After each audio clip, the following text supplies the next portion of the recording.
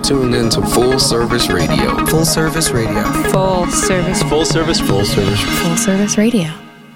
Full Service Radio is proudly supported and hosted by Simplecast, the easiest way for a podcast creator to publish and distribute audio on the internet. For more information, visit simplecast.com. All the time and sleep in the streets. I'm not going around the streets having orgies all the time. You're not, huh? And burning down buildings and bombing I'm as concerned as you are about the direction of this country. You know, I really feel sorry for you. You know, we're the same age. And here you are defending a miserable existence. Don't you realize how you're being exploited? How the people who control the money are diminishing your existence to working in a fucking dirty factory which puts black smoke up in the air, which pollutes the entire world, and you're working your ass off saving money for your kids, getting pennies while they're making hundreds and hundreds of dollars? Don't you realize how you're being duped? How they get your head fucked with? How they have you indoctrinated? How they have you conditioned? How they've misinformed you? Don't you see this? Are you that blind? Some new kick comes along, some new drug comes along, you'll try it. What about some new kick like genocide, like imperialism, like napalm warfare? What about those new kicks which this country puts in practice?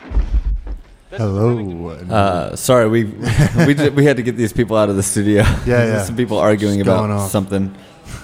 Hi, and welcome to the Sun Cinema Podcast, a weekly radio show that examines the highs and lows of the medium of film through the filtered lens of Washington, D.C.'s only art house cinema, Suns. Welcome. I am your host, Jason Cawley, and I'm here with my co-host and the proprietor of Sun Cinema, Ryan Hunter Mitchell. What movie is this that we were just... Oh, my gosh, yeah. This is Tell us a bit about the clip we all watched right now. So I'll do Jamal just watched it. A quick segue into, we're going to do a podcast at some point called kind of the great sleepers of all time. And this, had I not been mentioning it and we not played this clip today, would have made my list. It's one of those movies. It's kind of hard to find. You can actually watch the whole thing on YouTube, and it's a pretty good version of it, watchable. Certainly on, laptop, that kind of thing. But it's a film called Punishment Park. It's from 1971. Peter Watkins wrote and directed this thing, and it's kind of it was a really hard mockumentary style film where basically it's this they're taking groups of hippies and draft dodgers, again 1971, and putting them in this place called Punishment Park, which is, I think, basically Death Valley Desert. And they're kind of hunting them down. It's basically Hard Target, but with no Van Damme. Yeah. It's a little Most Dangerous Game-ish. But really, you could hear that.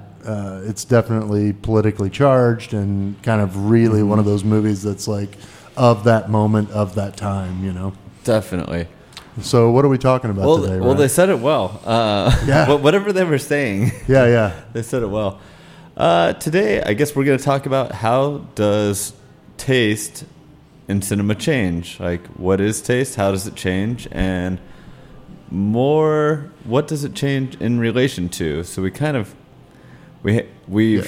of constructed some methodology of analyzing how taste changes. And I think it's important, especially to understand, this is like a 45-minute to an hour podcast, so we can't go from the inception of film onward here. Mm-hmm. Certainly things like World Wars and, massive technology jumps, influenced everything just as much as other art forms and and all of these things throughout the last 100 years or so of filmmaking.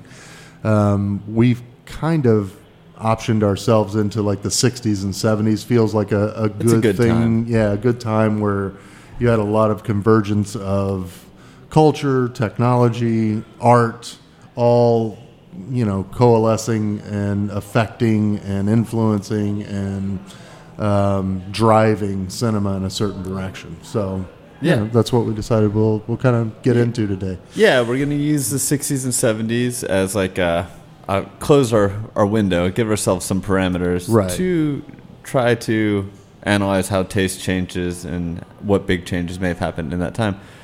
Now, we're always talking about movies, and often it's a sprawling 60, 70 years worth of movies, and we're trying to hold them to something and explain why we like them or dislike them or what's happening in the movements of film.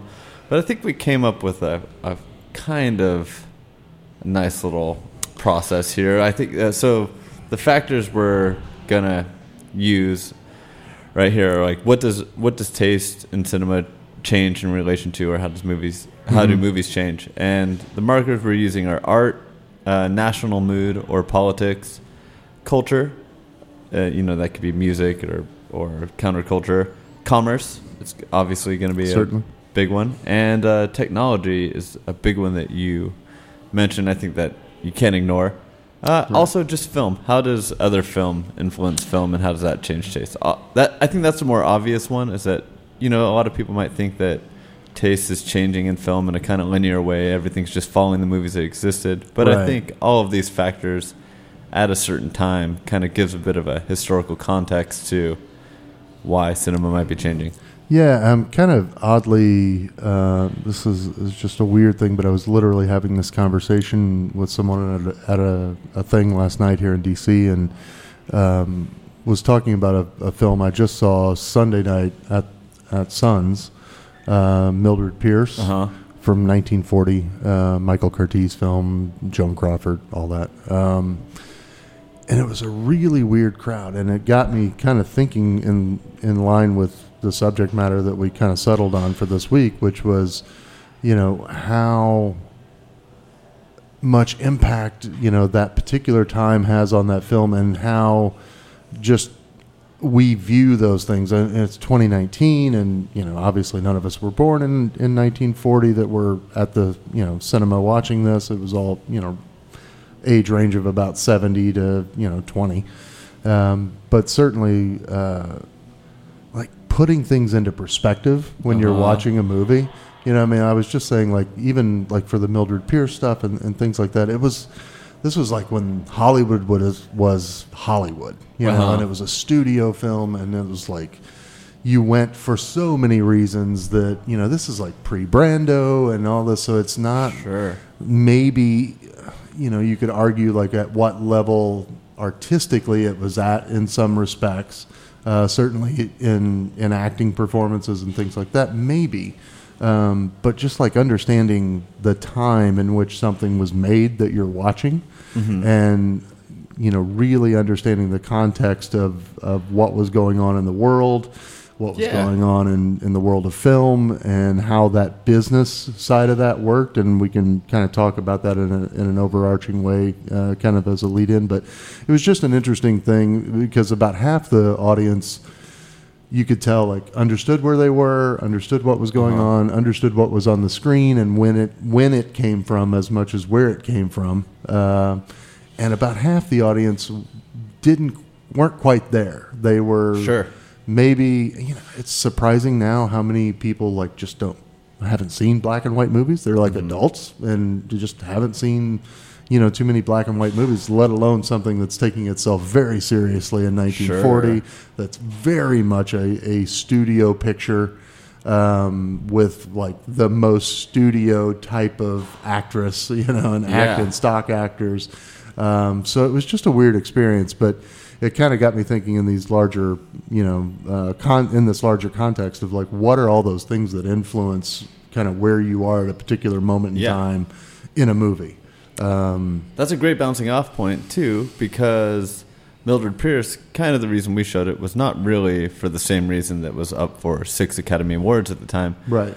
We tried to show it in the lens of how it was appreciated in the 1960s, which was, this movie is over the top. Joan Crawford's acting is way over the top, and it can be enjoyed as a almost campy movie when it's a super serious movie. It's got all the elements of a classic noir. It does address class, does address gender roles. I think especially the gender role piece was way ahead of its time. Sure. So.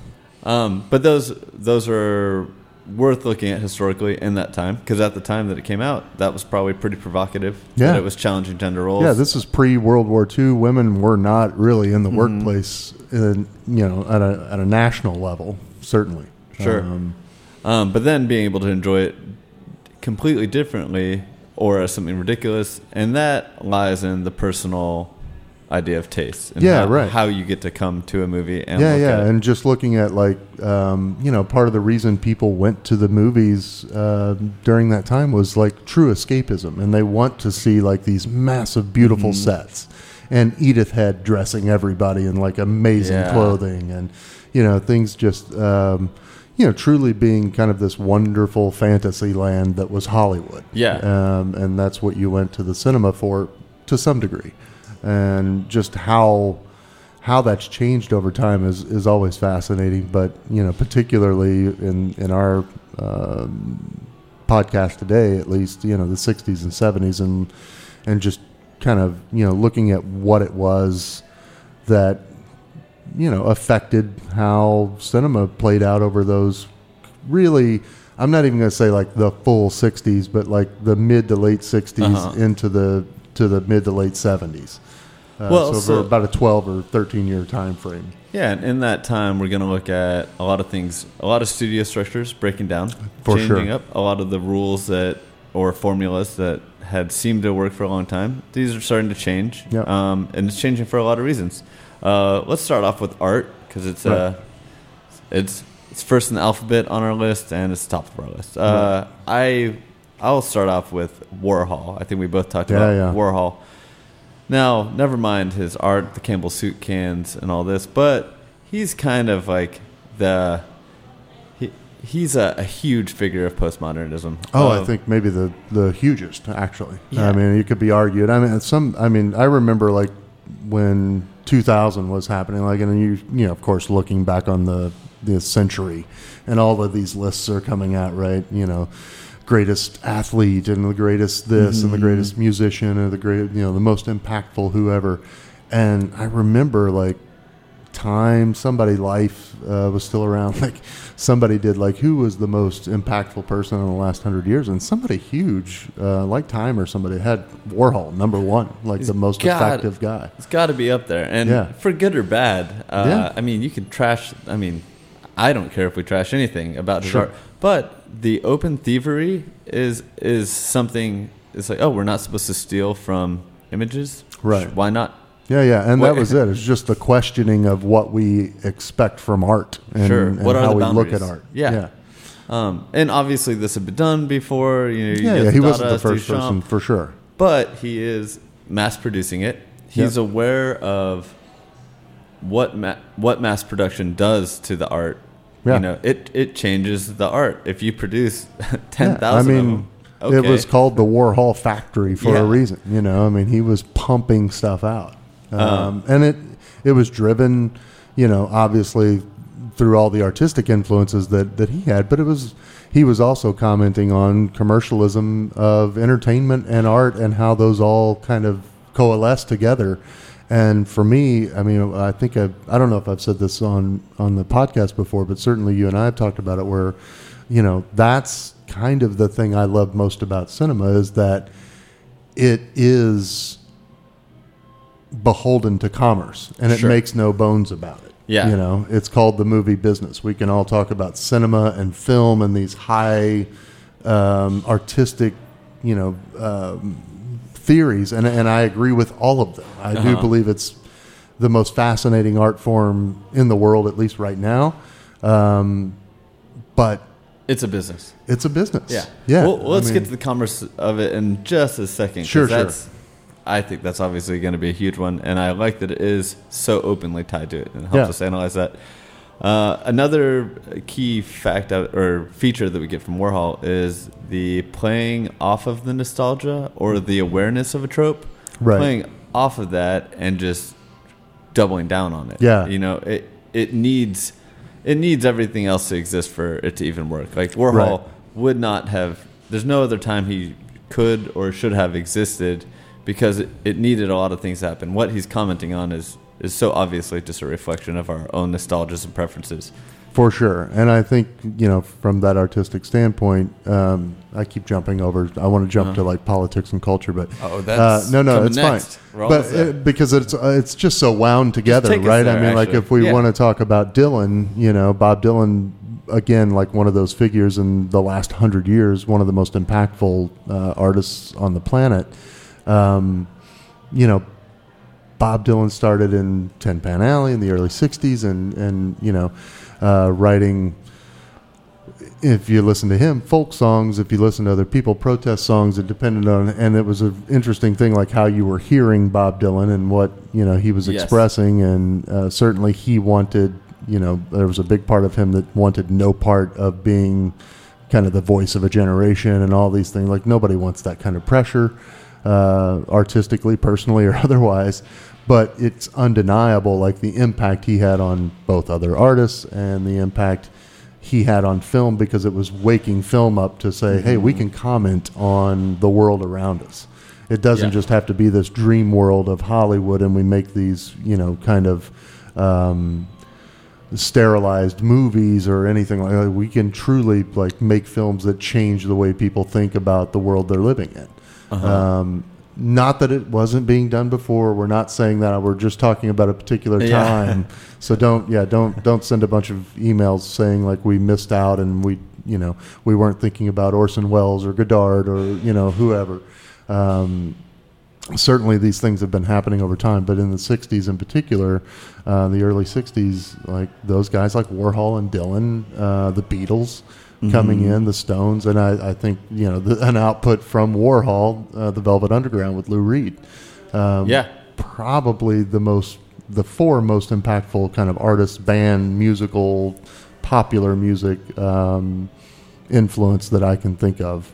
Well, they certainly offer a really big, very big key examples of looking at how cultural changes are happening. Yeah, I mean, they are the examples, right? Yeah. They are the living embodiment of how things are changing and times are changing. Absolutely. I mean, you get to see, all of them kind of start with these very derivative musical styles. Sure. Super derivative, just kind of cleaned up, or right. I mean, Bob Dylan was a reincarnation of Woody Guthrie for the first 3 years of his career. Absolutely, and the Beatles and Stones obviously just doing kind of cleaned up R&B, nice harmonies, pop music. Yeah, pop music. But you get to see them kind of change and react to the time, to more subversion subcultures. And let's get into the culture that are just kind of the musical subculture, not necessarily the musical art being produced, but hippie subculture, drug subculture. Yeah, and I think you see this, I'm not a historian,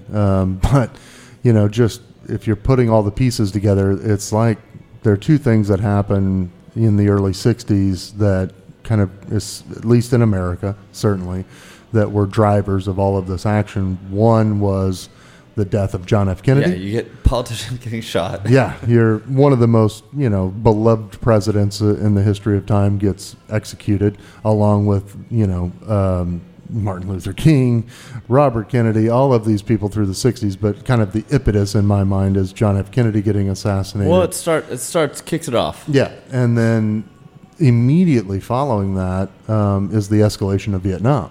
Mm-hmm.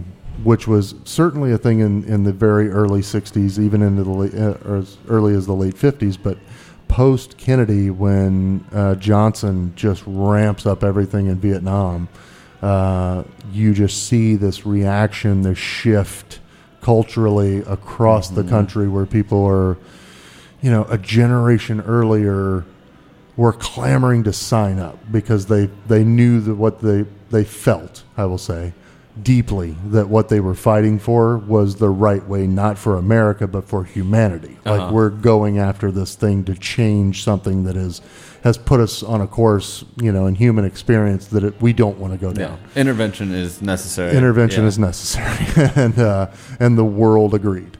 Vietnam was very much a confusing, at its best, was confusing to the average citizen. Even to this day, most people can't put their finger on why were we in Vietnam? Oh, sure. Why did we land there? Why did we increase our numbers so much? How did all these people die? And all of that, talking to the technology point, all of that was on television. Kennedy's assassination, the Vietnam War, the first time you had war reporters, correspondents that were going into live combat scenarios with cameramen and, microphones, recording devices, and sending that back home real time or virtually real time to everyone sitting around, the dinner table at night watching Walter Cronkite.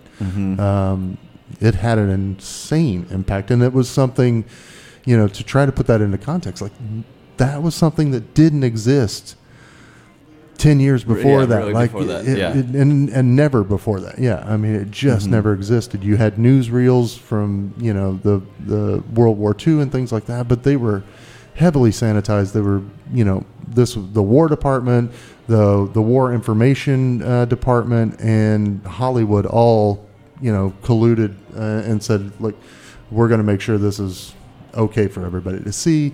The stuff that was coming back from Vietnam in the early and mid 60s was, I mean, truly, it was like not news on the march. Yeah, this was like body bags, lined up next to helicopters and people, bleeding all over. Like people had never seen anything like this, and certainly, coming through into your living room, not at a movie theater, not at somewhere where you can walk away from it, but it's right in your face. Sure, it's part of your life, and the young people of this country reacted in a way that they had never reacted before, which was, in some, people's view, anarchists, Sure. level of just, and some of it was like true anarchist level of like rejection of this path we're on. And so how that influenced cinema was immediate and hard. It was visible quite early. Well, I'm going to propose that, like, one maybe mild difference between 60s and 70s. Maybe this isn't true at all, but like culture, counterculture, culture, and the national mood and politics really echo each other a lot in the 60s. Yeah, whereas for sure. in the 70s, and I think there's always an echo there. I think all these things are always related clearly. But in the 70s, there's a little more separation from it, Right. People are they can't keep up the momentum of actively being engaged with the politics of the 60s. What maybe in early 70s this is still happening. There's still big engagement. In the 70s, there's kind of like we kind of survived whatever the hell was happening in the end of the 60s, early 70s. Yeah. Nixon's out of office. Everything's just a mess. But there's not necessarily culture isn't entirely resembling, or it is, but it's not completely echoing the politics of the time. There's disco and punk. There's this new kind of nihilism. Like we got through that. Yeah. And now it's this really still nihilist moment. I think of that in the 70s, and that opens up room for different film, maybe film big box office hits. I started to say that it's easy to kind of see it when you look at the lineage of those films from the mid 60s to the mid 70s, and I would say, and I think this is truly a masterful film, don't get me wrong, but kind of Jaws in 1975 was like, to me, like that benchmark film where you go, oh, this is like, things are going to change. Like these student filmmakers making like crazy weird movies, and then like these amazing kind of masterful artworks like The Godfather and Taxi Driver in 76 even, but like 73 with Mean Streets and all of these things. Like suddenly there's a shift in 75, to your point, where it's like, oh, we're kind of done, with the last decade. Engaged. Like we can't just keep this up. Yeah, we're checking out a little bit. And the films reflect that. We go back to movies, film and the biggest things for the next, to this day, but certainly for the next 15 years through the 80s was like, can you make a blockbuster movie? Sure. Can you beat Star Wars? Can you replicate this again and again and again? Yeah. And that wasn't a thing that existed, before that. Certainly the 60s and into the early 70s was very much a comment regularly on what was happening in the world around you. You know? And for good reason. Let's go back to, we jump off with Kennedy being assassinated on television. Everyone gets to see this. It's probably all that's being covered. Okay, that's got to be a pretty good stab in the heart for a lot of people. Sure. But we're also ramping up Vietnam. So these, our global politics, all of a sudden we're having to think about ourselves and our national mood. It's like, wait, what if we're doing things that are questionable? Right. And then internally, there's a lot of unrest going on in the 60s. I imagine there's always unrest, but to focus on it a little bit, our city's in disrepair. are people employed. You know, we're starting to see the end of the optimism that came out of World War II. Right, exactly. That's a great point. That's where I was kind of heading with the Kennedy and all of that. So. Yeah. So in the 60s and 70s, like, you know, we've talked about how war affects cinema a lot, but the internal unrest was big. There's race, there's politics, there's political leaders dropping all over the place. There's role models getting murdered all over. And not just in the U.S. If you're looking at 68, what that's like in France and and Czechoslovakia, all over the world, everything's really precarious. Right. Things barely, for good or bad, things barely held themselves together, and some things didn't. Relationships between nations were, rocky all over the place as well. To your point, so there wasn't like this solidified. We kind of had this. It's almost like the sun was setting on this post-World War II ideology boom. Kind of wholesomeness, I guess, in a way, like this very much idyllic world we thought we were kind of living in starts unraveling very quickly, and so the art reacts. Well, yeah, and so whereas we get Warhol just playing up the commercialization and the modernism in the sense of like institutions are kind of dissolving, barriers and lines are becoming less distinct. Right. What is art, what is anything, what's commerce. So that's like, okay, he's kind of having fun with it.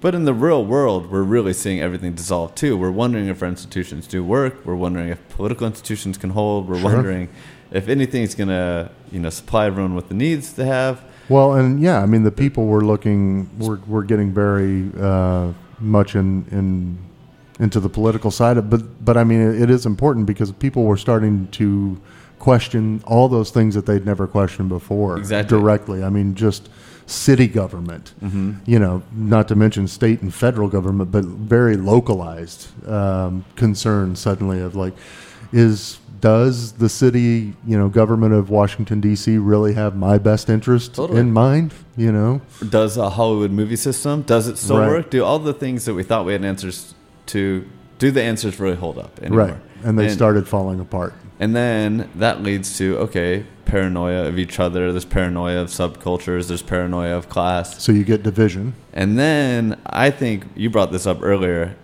Awesome example of right at the beginning of 70s and kind of where this is a futuristic movie that's telling and also very reflective of everything that's going on at the time. We get Clockwork Orange. Oh, yeah. Which if you've seen it, there's all these reasons it's great. There's a lot of reasons it's terrifying. Oh, it's completely terrifying. I mean, to me, it's a horror film. It really is. Like it kind of shakes me when I watch it. Even saw it like a few years ago, and I've only seen it a couple of times because it's, frankly, it's one of those. Yeah, it's one of those movies you don't need to see very often. It hangs with you for the rest of your life. Yeah. So, I mean, out of that comes kind of Clockwork Orange, which is, to me, a great bridge between the 60s and 70s of kind of, what we're coming out of in this very much, hippie culture, a questioning culture, a counterculture movement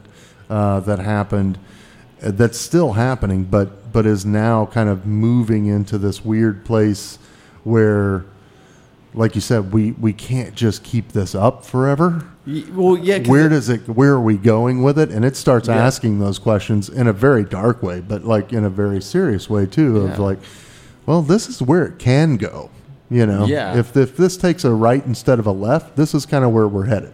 Yeah. So are we cool with that? Or even if it turn or not, is kind of where we're headed, because it also reaches the boundaries and the ends of a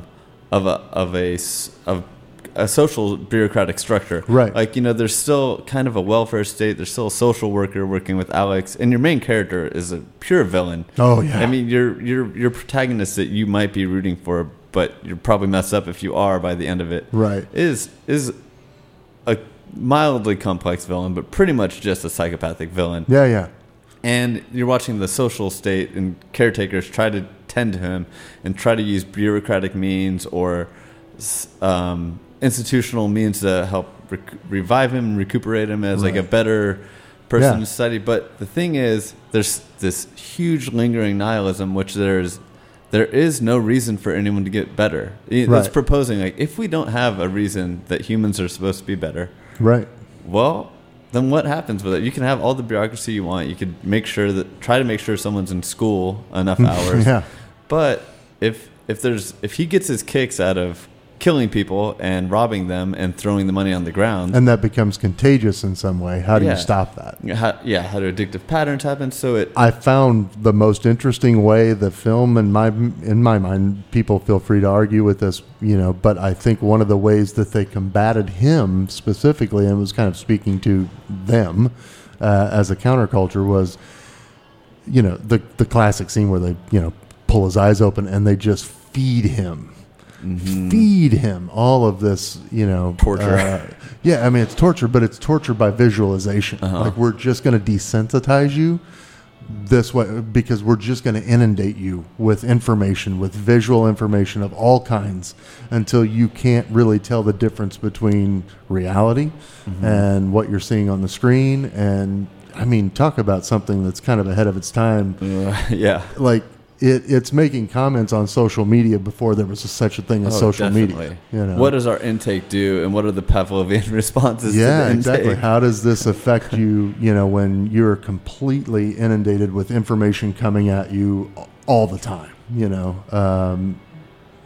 you get a slight dose of dopamine when you get a like? Right. Well, here's a shot of nauseating pain for every time you see something you don't like. Yeah, exactly.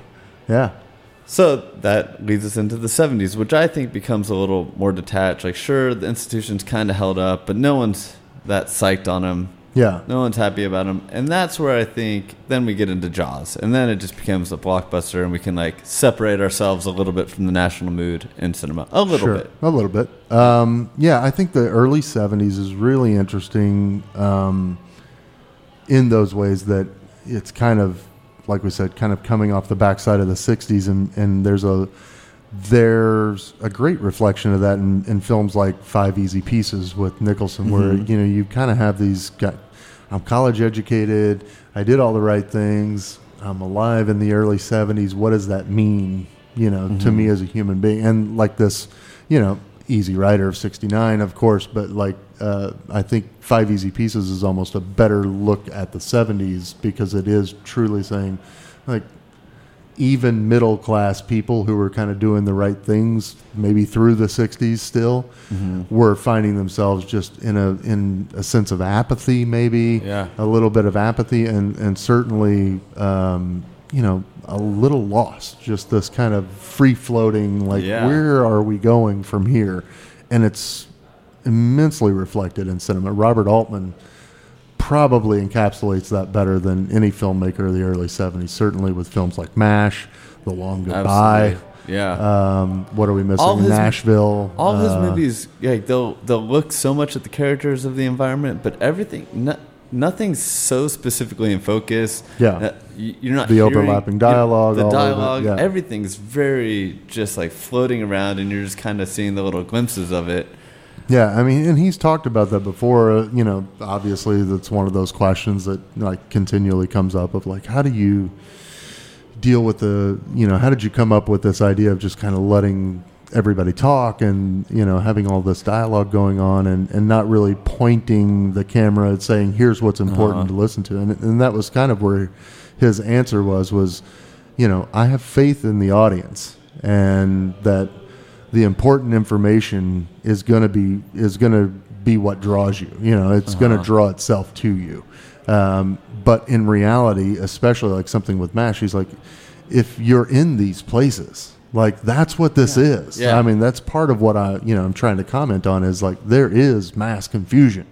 This is really moving. He does it beautifully 20 years later with The Player in Hollywood, and does it exactly the same way, because it's the same kind of environment of like, hey man, it's just like, it's a busy life, and this is where we're going. Everybody's on the move. Everybody's talking a mile a minute for whatever reason they see. In MASH, of course, it's like life-saving in most cases.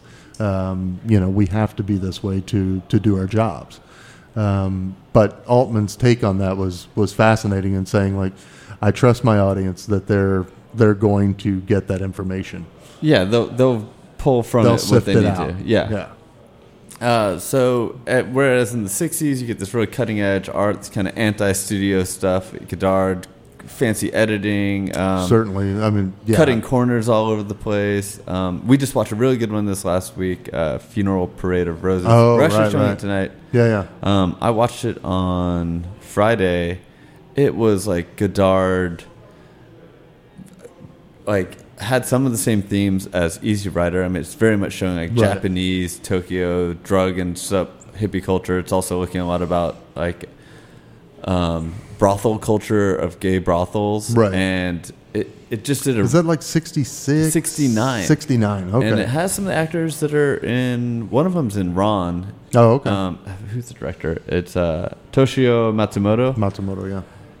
And it's from ATG. We've shown a few things from Art Theater Guild before, but Right. this was the best so far that I'd seen. But everything I've seen out of their studio kind of, to me, reminds me of French New Wave stuff. It's just like pretty much cheap budgets and some good, cheaper cameras with some really cool directors who have some ideas. They probably didn't cost a lot to make, but it's real cutting edge stuff. Well, that was something, I mean, you're touching on something I think that's hugely important that we really haven't kind of spoken to directly, I guess, maybe a little bit with Dylan, but the idea that in the 60s, like, we were willing to forego, from a cinematic perspective, we're willing to forego the money machine behind it. You know, I'm willing to, like, watch this handheld single camera, thing happen in front of me because somebody's saying something valuable. Exactly. I'm here not because of, and nothing against Edith Head, but not here for Edith Head. I'm not here for Max Steiner's score. I'm not here for, great title work. I'm just here because I believe this filmmaker has something very important to say. And you really need these big cracks that are appearing in the 60s of the studio systems or economic systems and institutions in general. You need those cracks to make room for this kind of cutting-edge work and for it to find much of an audience. Yeah. By the 70s, in the film school, people and everyone kind of putting together everything from the 60s again, they're able to kind of like reformat it into a formula again a little bit. I mean, and eventually a lot. Oh, certainly. But by the mid-70s, you're really seeing the film school generation put together a lot of the cutting-edge editing. It wasn't going to take long for two things to happen in my mind.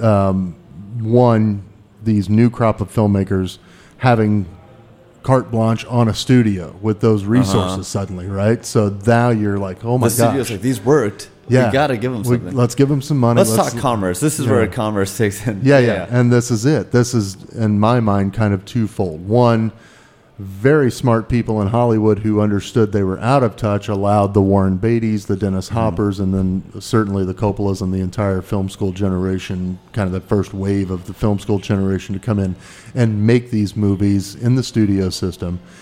And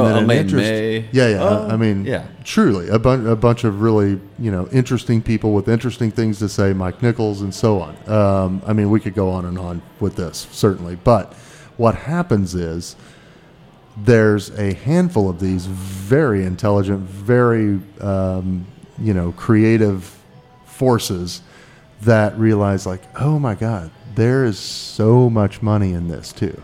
Yeah, there's also money here. There's also an immense amount of money right here in the studio, and if we can make this work, suddenly Spielberg is Amblin Entertainment and has a lot at Paramount and has like all these things start kind of, the machine kind of finds itself again, right? So it expands to allow these things in because it's at a loss. It doesn't understand what it's doing anymore, so it lets that come in. But as soon as that comes in and as soon as they get their head around it, they kind of put the clamp back on and go, okay, we're going to make this work in a big way. Definitely. And suddenly we have an answer to the nihilism problem. Right. Guys, it's just make some money. Yeah. Let's just exactly. all that shit from the 60s, let's just all be happy. Let's make some money now. Right. And then that leads to the 80s, which is a way to see how taste changed in the 80s, and we'll not get we've talked on that plenty. Yeah. But with commerce, so the mode of production of making of just how everyone gets all their goods, like obviously heavily guides the decisions made in film. Aside from like a few times there's outliers, of course, but the very apparent in like the casting, the production decisions, the director, and just analyzing taste in general is someone back there is like running the numbers. Right. What actor made what? How consistently is Paul Newman bringing in the number one movie, number two movie? How consistently are the directors now? So in the 70s, you start seeing like, okay, Coppola's on a roll. Scorsese, this guy is indie director, also making some big waves. So obviously in these decisions, it's obvious to see where commerce plays a role. Right. They're trying to put this together and rebuild the formula. But also just in analyzing the numbers, I think is a huge part of what a studio does and how we ended up looking at the format the movies were made. Right. It's people just really running the numbers. So even on tiny decisions, if it's the set design, if it's the colors being used, that's when you're going to start limiting, or you're not going to trust maybe a new director who doesn't have a good track record. Oh, you want to do this? De Palma wants to do this? Well, he hasn't made a hit yet. Right. Like, why are we throwing a bunch of money at him? Okay, it had this actor in it. They haven't done anything good in 8 years. Right. So it starts limiting the experimental aspect of what certain directors are going to do, unless they can show that it worked, show that it made some money. Yeah. And how well, to be fair, how well they were playing that game. Spielberg was a studio guy through and through. Like, that was his first job, was on, I think, the Warner Brothers lot, I want to say. And then became like a TV director and, was just kind of like their perfect prodigy, of like a young, youthful guy that's going to say things in a new way that people are going to gravitate to. And he has, he's not so stuck in these very personal, small kind of idealistic films. Like his reach is very grand. Like what he's trying to do is big. He can get everything big. There's money in that. Yep. There's money in that for sure. He can draw everyone to the movie. Right. Yeah. Yeah. He's going to make popcorn sales come back up. And then technology, which we've talked about a lot, is just global communications, equipment improvements, transportation. I start to say, like the equipment piece was huge in the 60s and early 70s. Some of the cameras got lighter. Some of the quality of the film itself was better. You could shoot in a lot better, lower light and things like that. Film processing improved to where you could save a lot of stuff that couldn't really be saved before because the cameras were better, the film was better, and the processing, the way of processing itself was improving. And now moving to a new location is a lot cheaper because all those things just got cheaper, or cheaper for the quality that you can get out of it. And frankly, people were realizing like we don't need to do this on a soundstage. Like it's okay to just be out in the street. Like we can make this work. It's okay if people see the ceiling. It's not a big deal, It's really okay if the lighting's not perfect. And so to be able to make films on the cheap, this is what allows this kind of thing to blow up.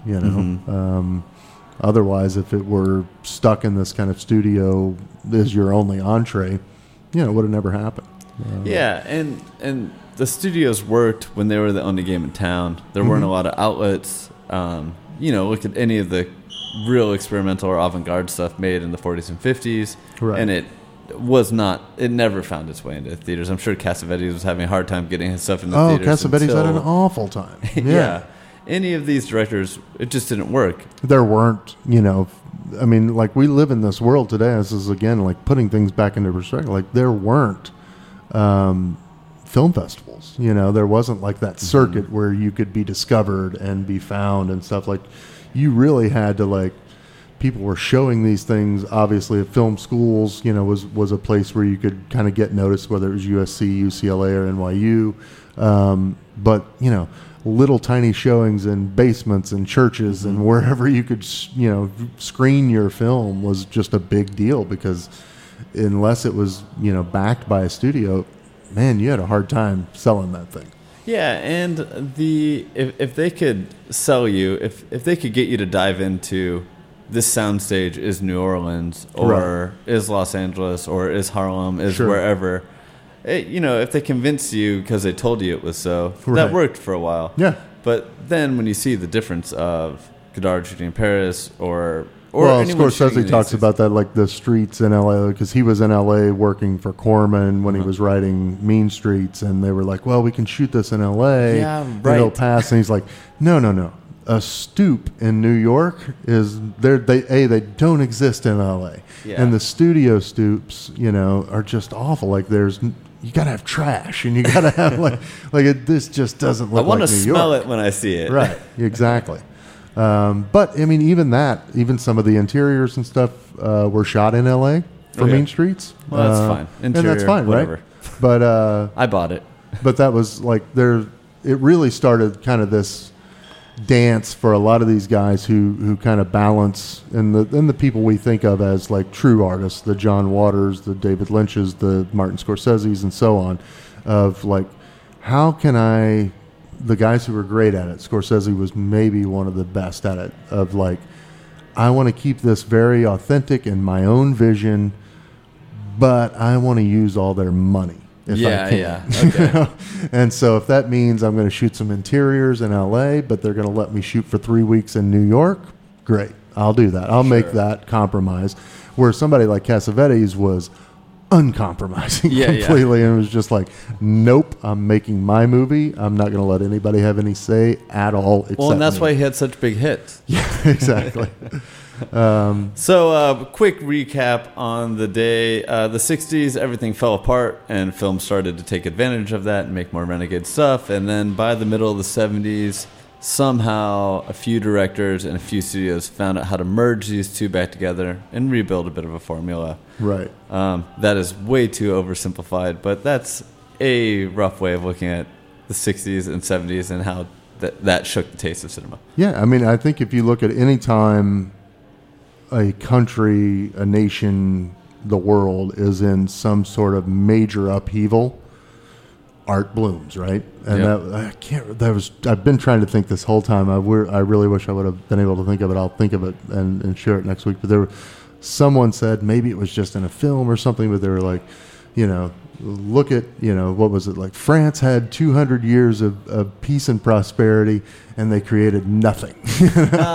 And then, we have one, major incident, upheaval in America, and we get Bob Dylan, and we get, Andy Warhol, and it just like listed all these, like, here, this is what happens. So you need, that's where art comes from. Is constantly kind of pushing against what it's seeing, crowding in on it. And everything feeding off each other and not in the ways that you would think. Here's a good quote from George Clinton. When someone asked if the drugs influenced his music, he said, "The drugs didn't influence our music, we influenced the drugs." Oh, nice. And I think that, I hope that the new movies influence the drugs, because all I'm doing is eating brownies and watching 3D fucking Iron Man every week. Right. Hey, Jamal, can you play us out on the Dylan clip, actually? And we'll see you guys next week. I hope you enjoyed this. I know it was a little bit of rambling, but we actually, it's kind of hard to contain this topic. Yeah. But we mentioned less movies in the last 2 weeks, so there's less movies to write down. Right, exactly. But yeah, take care. We'll see you next week, and we'll let Bob Dylan take us out. They've started calling you an anarchist. Who? The papers, that's the word now. Anarchist. Yeah. You're kidding. Which papers have you seen? 2 or 3. Today, yeah. Just because you don't offer any solution. You're kidding. Of course. Anarchist. Yeah. Give me a cigarette. Give the anarchist a cigarette.